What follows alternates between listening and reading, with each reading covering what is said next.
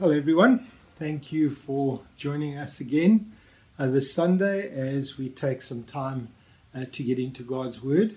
Over the past few weeks, we have been giving attention to our emotional health and well-being, especially because of the times that we've been living in and the impact these times have been having on people, both emotionally and spiritually. So before we get into the Word this morning, before we get into what I want to share with you today, can we just take a few moments to pray? Can we take a few moments to invite the Holy Spirit to come and speak to us and to come and minister to us through God's Word? That God would meet our deepest needs because He knows us, He understands us, He knows where each one of us is journeying right now. And so, Father, I really do want to come and thank you right at the outset of this message that, Lord, you use your word because you said your word is alive and it is active, piercing to dividing the soul and the spirit, the bone and the marrow. And Lord, it is our desire this morning to experience both the ministry of the Holy Spirit as the Spirit of God uses your words to encourage us, to strengthen us, to expose and reveal to us what we know. But Lord, also to help us in our journey of faith as we follow you in the times in which we are living. Lord, I pray for that this morning. In Jesus' name, amen. Now, the issue that I want to focus on today from Psalm 42 is how to deal with and respond to what is called spiritual depression.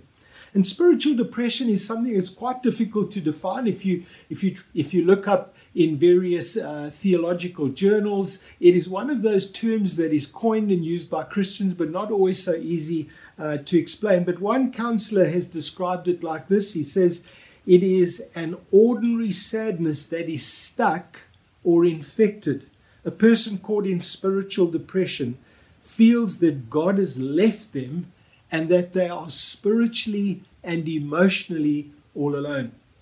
And in Psalm 42, we discover how the psalmist responds to this in his own life. He describes it like this: "Why are you downcast, O my soul? Why are you so disturbed within me?" You'll also notice that this psalm is meant to be sung. In other words, it is a means for people to be able to express their emotions and their thoughts in a godly manner. And as a psalm of instruction, it helps us to express our thoughts and our emotions in a godly manner as well. You see, it's appropriate and it's necessary for us to be able to express our emotions in a way that's beneficial to our spiritual well-being. It's also important to be able to deal with what we are going through, but it should be done in a way that's edifying rather than adding to our pain. So this morning, we're going to look at some of the underlying causes of spiritual depression and then also go on to see how the psalmist's response helped him to find hope and strength in the Lord again. So let's read together Psalm 42 and verse 1. He starts by saying, "For the director of music, a maskil of the sons of Korah." Now, the word maskil means it's that the words that are to follow are words of instruction. In other words, we've got a psalm of instruction for us. It instructs us. It helps us to deal with this issue that we've called spiritual depression. Then he begins to write, "As the deer pants for streams of water, so my soul pants for you, O God." Here's this psalmist expressing his deep longing for the presence of God again. My soul thirsts for God, for the living God. Where can I go and meet with God? My tears have been my food day and night, while men say to me all day long, "Where is your God?" These things I remember as I pour out my soul. How I used to go with the multitude leading the procession to the house of God with shouts of joy and thanksgiving among the festive throng. Why are you so downcast, O my soul? Why so disturbed within me? Put your hope in God, for I will yet praise him, my Savior and my God. My soul is downcast within me. Therefore I will remember you from the land of the Jordan, the heights of Hermon, and from Mount Mizar. Deep calls to deep in the roar of your waterfalls. All your waves and breakers have swept over me. By day the Lord directs his love. At night his song is with me, a prayer to the God of my life. I say to God, my rock, why have you forgotten me? Why must I go about mourning, oppressed by the enemy? My bones suffer mortal agony as my foes taunt me, saying to me all day long, where is your God? Why are you downcast, O my soul? Why so disturbed within me? Put your hope in God, for I will yet praise him, my Savior and my God. And one of the things that stands out in the psalm is that our emotions are massively important and that they need to be expressed. They need to be nurtured. They need attention in the same way we give our attention to our bodies and to our physical well-being. The underlying causes of the psalmist's spiritual depression are highlighted because of the way they affected his emotional and spiritual well-being. And we must not confuse the symptoms of spiritual depression, things like crying, discouragement, loss of appetite, a sense of the loss of the presence of God, with the underlying causes. Otherwise, what happens is that the symptoms are treated rather than what gives rise to this condition. So let's first of all have a look at some of the underlying causes as the psalmist investigates and begins to look at his own life and begins to talk about some of the underlying causes for his spiritual depression, for this time of darkness that he is going through. And he begins by giving attention to what is causing these dark thoughts and emotions. Why are you downcast, O my soul? And the reason that he underlines these causes, the causes of his spiritual depression, is the way that they're affecting him. And I think that's important for us to realize. There are things that bring this about. There are underlying causes of spiritual depression and the way that we feel both spiritually and emotionally. He feels distant from God. He's not in a good frame of mind. He feels hopeless. He's got no appetite. He's unable to sleep. He's emotionally distressed. And the things that contributed to his the spiritual depression was, first of all, an inability to worship God together with other worshippers. And that had taken its toll on him. And for the believer, real worship is not just about singing. It's about being with other Christians where we express our faith and our feelings to God. It's where we experience the presence of God with one another. It's one of the ways in which we encounter God together. And this was one of the underlying causes of the spiritual depression for the psalmist, his inability to worship God together with other worshippers. Remember what Paul writes to the Ephesian church. He says, do not get drunk with wine, which leads to debauchery.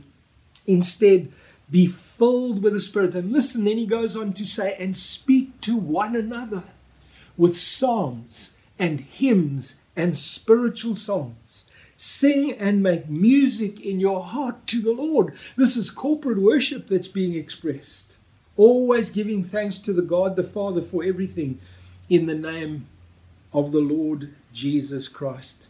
And even when there is persecution, believers are encouraged to meet together and to encourage one another.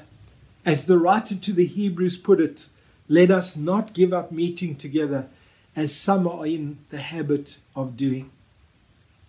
But let us encourage one another, and all the more as you see the day approaching. See, one of the ways we express our faith is to meet with God and to worship God as we gather together with His people. A desire to worship God and to be together with His people is an important part of our spiritual practice. And I want to emphasize that again. A desire to worship God and be together with His people is an important part of our Christian practice. You know, people have said, well, you should be able to stand on your feet on your own. As a Christian, you don't need to be together with God's people. I want to say to you, God created and designed us so that we want to be and we desire to be together as we worship Him and express our faith, not only being alone, but also being together. I want you to notice after the outpouring of the Spirit at Pentecost, we begin to read of some of the dynamics in the early church. And I don't know if you remember in Acts chapter 2 and verse 42, it says that these believers devoted themselves to the apostles' teaching and then to fellowship, koinonia, being together, sharing life together.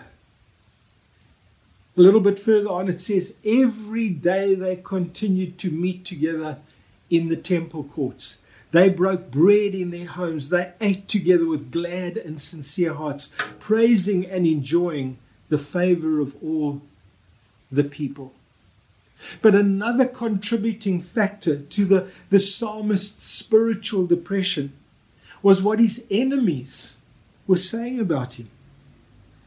My tears have been my food day and night, while men say to me all day long, where is your God?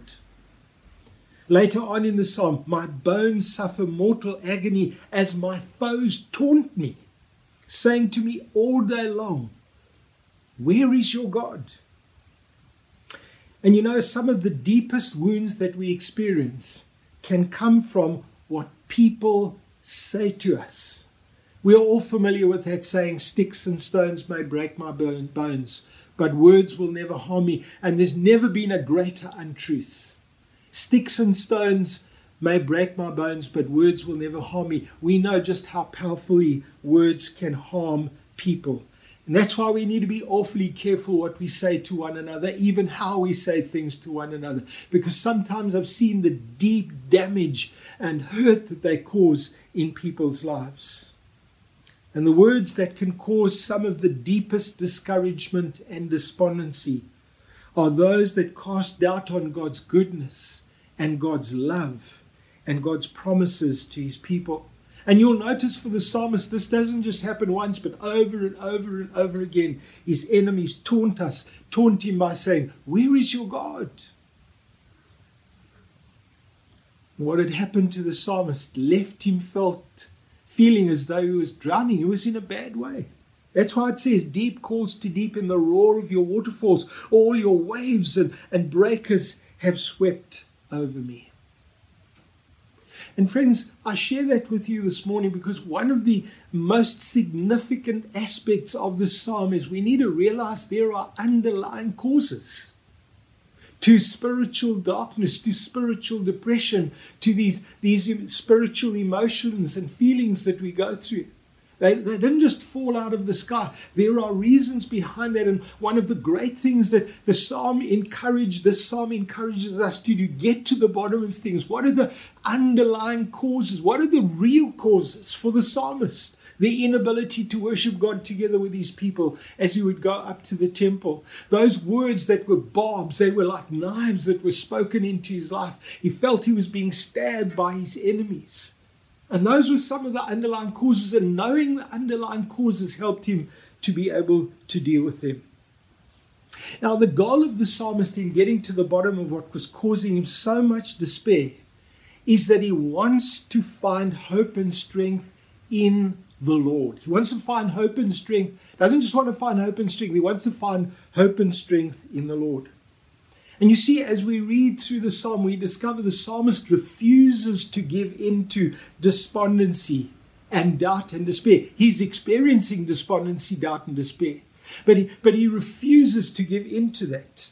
And this is where I think we need instruction, because it's at times like this we often feel helpless and uncertain of what to do.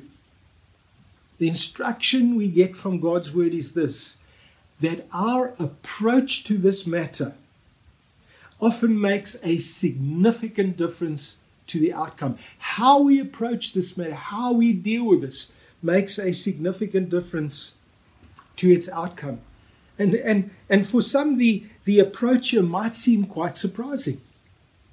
And there are 5 things that I want to share with you in terms of the way that the psalmist goes about expressing and dealing with what is happening in his life.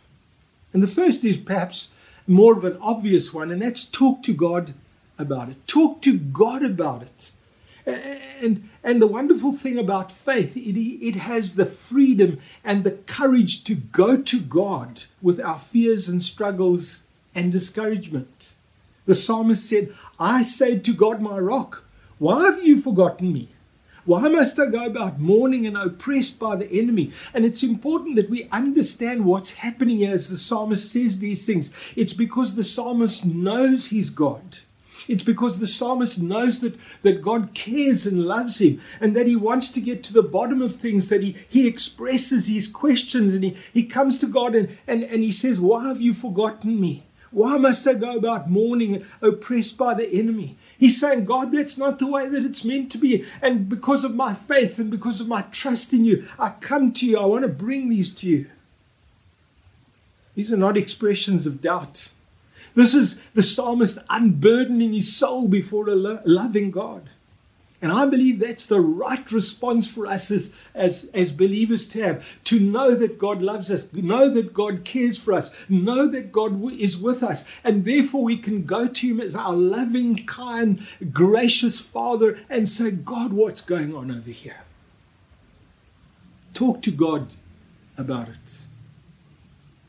But we also discover from the psalm something quite unusual, and that's the benefit of speaking into our own lives. And this is something relatively new for me, but as I've been reading through the Psalms, and I've been spending the last couple of months going through the Psalms, as I've been reading through the Psalms, I've discovered over and over again the psalmist speaking to himself. He says, why are you downcast, O my soul? Why so disturbed within me? Put your hope in God, for I will yet praise him, my Savior and my God. And while this might sound a little bit strange, we discover the importance of beginning to speak to ourselves rather than giving up and giving in. You see, when the man or woman of God finds themselves beginning to become despondent and distressed like this, they need to know the value of speaking to their own soul. Put your hope in God. And the psalmist says this to himself, put your hope in God, for he is the one person that will never fail. He's the one person in life that's absolutely unchangeable and completely trustworthy. Now, when people are down and discouraged, they have a strange tendency to focus on their problem rather than putting their hope in God. And you'll find this instruction really helpful when something keeps drawing our attention to how hard it is and how difficult it is and how impossible it is. We need to speak into our own lives. I need to say to myself, John, put your hope in God, trust in God. And we begin to counsel ourselves and speak to ourselves and minister to ourselves.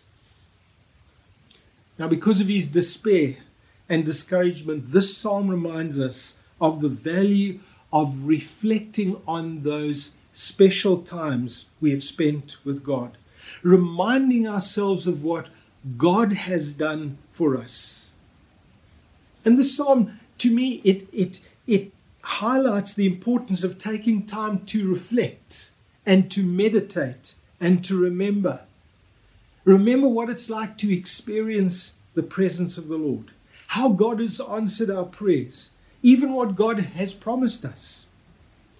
These things I remember as I pour out my soul. How I used to go with the multitude. Here's the man, he's remembering, he's reminding himself, he's meditating on these things, leading the procession to the house of God with shouts of joy and thanksgiving among the festive throng. In verse 6, my soul is downcast within me. Therefore I will remember you from the land of the Jordan, the heights of Mizar, or rather the heights of Hermon from Mount Mizar. That's why some Christians keep a journal. It gives them the ability to reflect on what God has said to them, and to remember the different ways in which God has answered their prayers. You see, the psalmist, and this psalm rather, reminds us of the value of corporate worship. These things I remember as I pour out my soul, how I used to go with the multitude leading the procession to the house of God. How often hasn't it been that we have been deeply moved by the presence of God as we worship together with other believers? Has that ever happened to you? It's happened to me frequently and often as I've been worshiping together and we've been together in a service and we've been worshiping and singing and focusing on God. How we experienced the presence of God with many of you that are listening here today. And the psalm also reminds us of the value of alone times with God. Not only the importance of corporate worship and the value of corporate worship, but the value of alone times with God.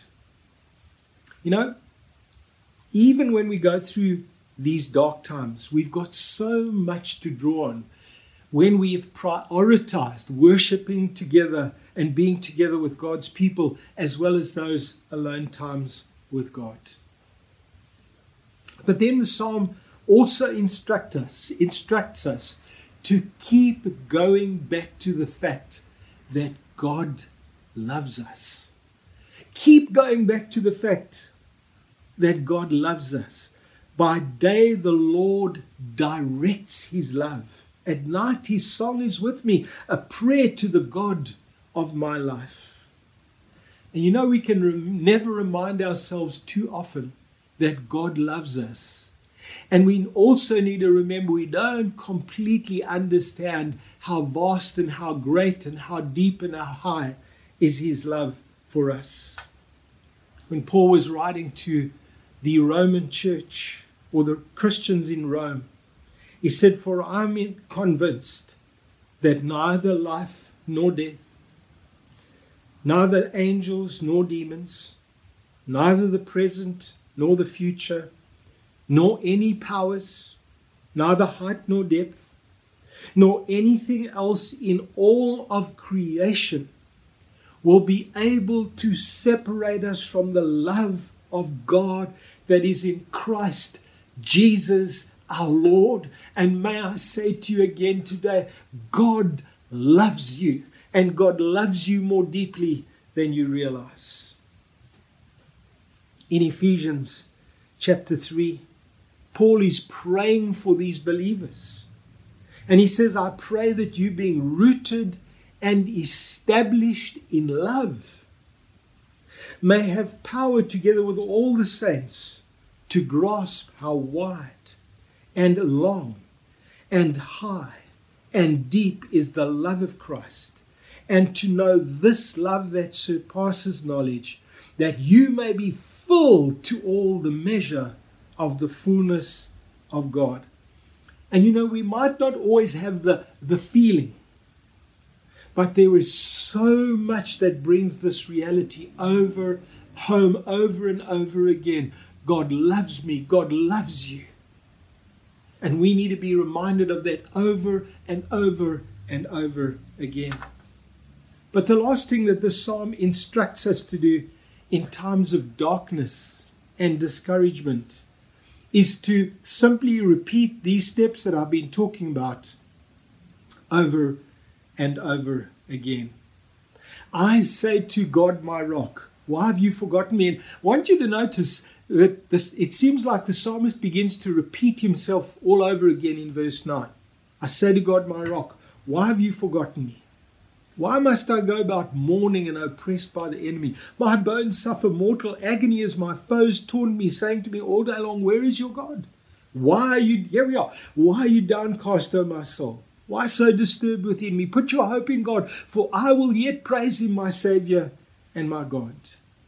And there are times when these truths need to be reinforced by going back to them over and over again. I was reminded how Peter highlighted that when he was writing his second letter. He said, "So I will always remind you of these things, even though you know them and are firmly established in the truth you now have." I think it is right to refresh your memory as long as I live in the tent of this body. Peter saw the value of this constant reminder of what God had done in people's lives. You know, reinforcing biblical truths helps us to keep things in perspective and to focus on God's faithfulness, God's love, and God's kindness over and over and over again. You know, one of the most helpful aspects of this psalm is that it reminds us in dealing with something like spiritual depression is a process. It is a journey that we're on. And I say that because there are many believers today who are looking for a quick fix and an instant solution, a quick prayer and it's all okay tomorrow. But this psalm reminds us that this is a process. Dealing with this kind of stuff, discouragement, darkness, the spiritual depression, it's a process, it's a journey. You know, some of the people that I know that have been through periods of spiritual depression are also some of the people that have come to know the Lord most intimately, because it's in those dark places where they've reached out to God and sought God that they've discovered him and discovered his help and his ministry to them. This psalm finishes on a note of confidence. There's an anticipation for the psalmist that this kind of response will bring him closer to God, that it will strengthen and encourage him again. Listen to this last verse. Why are you downcast, O my soul? Why so disturbed within me? Put your hope in God, for I will yet praise him, my Savior and my God. You see, in his desperation, the psalmist keeps turning to God because he knew and he believed that that would make a difference. People only turn to God when they know and they believe that he will make a difference.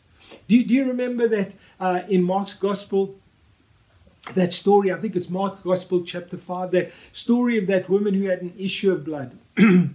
And the Bible tells us she'd spent all of her money she had on doctors. She'd even suffered at the hands of doctors. None of them were able to help her.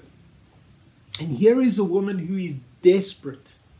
She's desperate enough to push through the crowd and to reach out and touch the hem of Jesus' garment because she believes he will make a difference. Just touching the hem of his garment will make a difference in her life.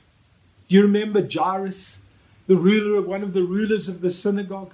Here was a Jewish man of high standing, and his daughter is desperately ill. This is a desperate man, but he's got standing in his community. He is respected and recognized in his community, but he is so desperate for help, and that he's willing to forgo all of that and put that aside because he believes that Jesus is able to help his daughter. And he comes, as it were, and he bows down before Jesus and he says, "Won't you come and heal my daughter because she's sick and she's dying?"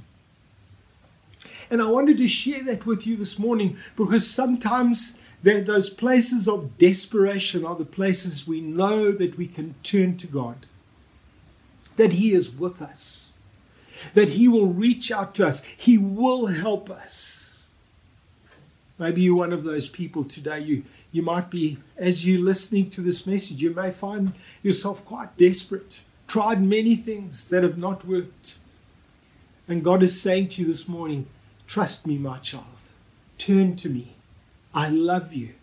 Put your faith and your trust in me. Say to yourself this morning, I'm going to put my faith and trust in the Lord. I'm going to reach out to Jesus today because I know He's died for me. I know He died and rose again. I know that He's come to save me. I know that He's come to set me free. I know that He's come to minister to me. I know that He's come to transform my life. Put your faith in Him today, your Savior and your God. So let's close off in prayer. My Father, this morning, I just want to thank you again for your loving kindness. I want to thank you for the grace that you show towards each one of us. Thank you, Lord, that a broken reed you will not trample underfoot. Lord, when we're down and out, you don't come and trample us. Lord, you come and reach down to us. You come and lift us up again. You come and strengthen us. You show us your grace.